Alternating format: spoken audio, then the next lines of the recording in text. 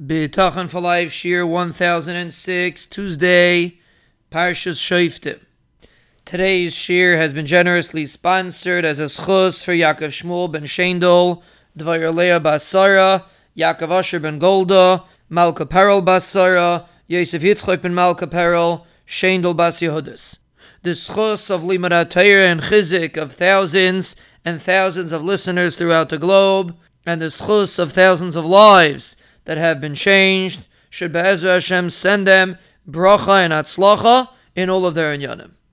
We are explaining how a person should approach Rachmana litzlan, a challenge in Parnassa. And truthfully, inflation is a perfect opportunity for this. We all have to pay tuition, we all have expenses, and inflation basically compels us to be able to rely on HaKadosh Baruch Hu. Because the way it was working till now, the normal Parnassa is not considered normal anymore. And let's understand it objectively.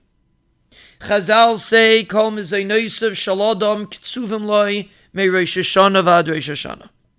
Which means it was decided last Rosh Hashanah how much Parnassa you are going to have. And that is not going to change.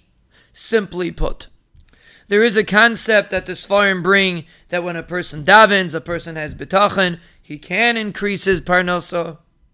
But the point is, you have to understand that nothing is changing. And therefore, leaving bitachon out of the picture for a moment. No matter what happens to your job, the outcome will be the same. And even if a person has a challenge, a client pulled, something changed, the boss called him in, something went wrong. You have to realize that it was dictated Rosh Hashanah. Nothing is going to change whether you have the job or you don't, whether you get the raise or you don't, whether you keep the client or you don't. Your Parnassa will be exactly the same. And the only way that you can really attempt to influence your Parnassa is with tefillah and emunah and bitachon. So stop, take a step back, and tell yourself the Rabbeinu Shalom is the one that gives me Parnassa. It has nothing to do with my job.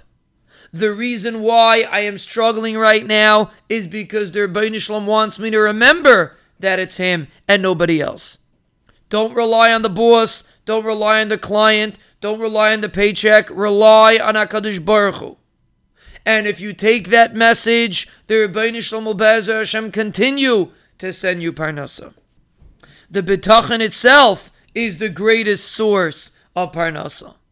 Baruch hagever sheyivtach b'Hashem. A person that lives with bitachon is Baruch. Constantly has bracha. You want to have Parnassa, you want to have bracha, don't get caught up in the scenario. Don't get pulled down by what pulls other people. Develop the bitachon attitude. Develop the understanding that HaKadosh Baruch Hu calls the shots. He will send you your Parnassa. No matter what the boss did, no matter what the client did, HaKadosh Baruch Hu will send you what you need.